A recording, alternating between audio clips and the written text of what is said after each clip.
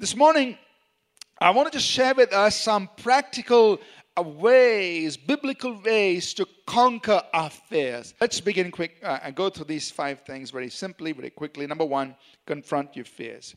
That is to recognize and acknowledge that, I'm afraid about it. As long as we refuse to take action against it, it's going to persist. Throughout the Bible, God repeatedly says, fear not. He repeatedly says, fear not. Now, fear not is not a passive thing that, I'm not afraid. Fear not is an active thing. You're intentionally choosing not to be afraid. It means you are taking action. So God's instruction of fear not is actually a call to action. For you to confront your fear and say, I am choosing not to be afraid in this situation. So confront it. You say, I will not fear in this situation. Number 2 is to call on God. You go to Him for help, to help you conquer your fear. Call on Him. Look at what the psalmist said in Psalm 34 and verse 4. I sought the Lord, and He heard me, and delivered me from all my fears. God, this is what I'm afraid about. This is what's bothering my mind. This is what's causing fear in my mind. So I sought the Lord, and He heard me. And He delivered me from all my fears. One instruction, an important instruction God has given us in His Word, is for us to confess His Word. To confess His Word means that we speak His Word. We declare His Word with our mouth. And He's taught that throughout the Old and the New Testament. And I will bring our attention just to 2 passages this morning to let us know why. To let us know the fact that God says, I want you to confess my word. I want you to speak my word. I want you to declare my word. Because when we do that, it's creating an opportunity for God to work in our lives.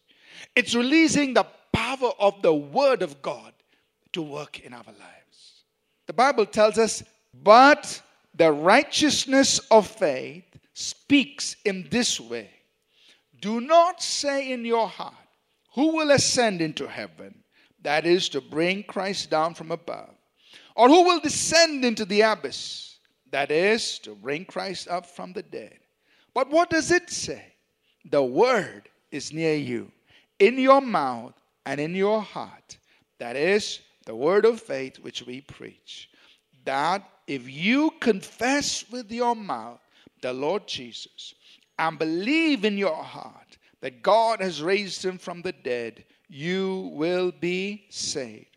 For with the heart one believes unto righteousness, and with the mouth confession is made unto salvation.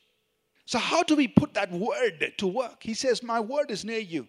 Don't say God is in heaven or God is down there. My word is near you is what God is saying. It's in your heart. It's in your mouth. Believe it in your heart. Say it with your mouth. You will experience my saving work. Number 4 is to cast down wrong thoughts and imaginations. We must understand how thoughts control us. So a thought of fear, a fear-producing thought comes into your mind. And if that thought is not captured, the thought becomes an imagination. And if you don't deal with that imagination, the imagination progresses to becoming an argument or a reasoning in your mind.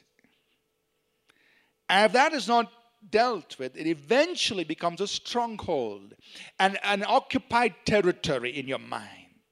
See, the Bible tells us, 2 Corinthians 10, verse 4 and 5, it says, the weapons of our warfare, let's read it. For the weapons of our warfare are not carnal, but mighty in God for pulling down strongholds, casting down arguments, and every high thing that exalts itself against the knowledge of God, and bringing every thought into captivity to the obedience of Christ. Number 5, live in a place of communion with God. Commune with God. About communing with God, Psalm 32 verse 7, the psalmist said, let's say it out together, you are my hiding place. You shall preserve me from trouble. You shall surround me with songs of deliverance. He said, God, you are my place of refuge. You are my hiding place. You are going to surround me with songs of deliverance. You are my deliverer. So you live in that place of communion with God. You're resting in Him. And you can live free from fear. Amen.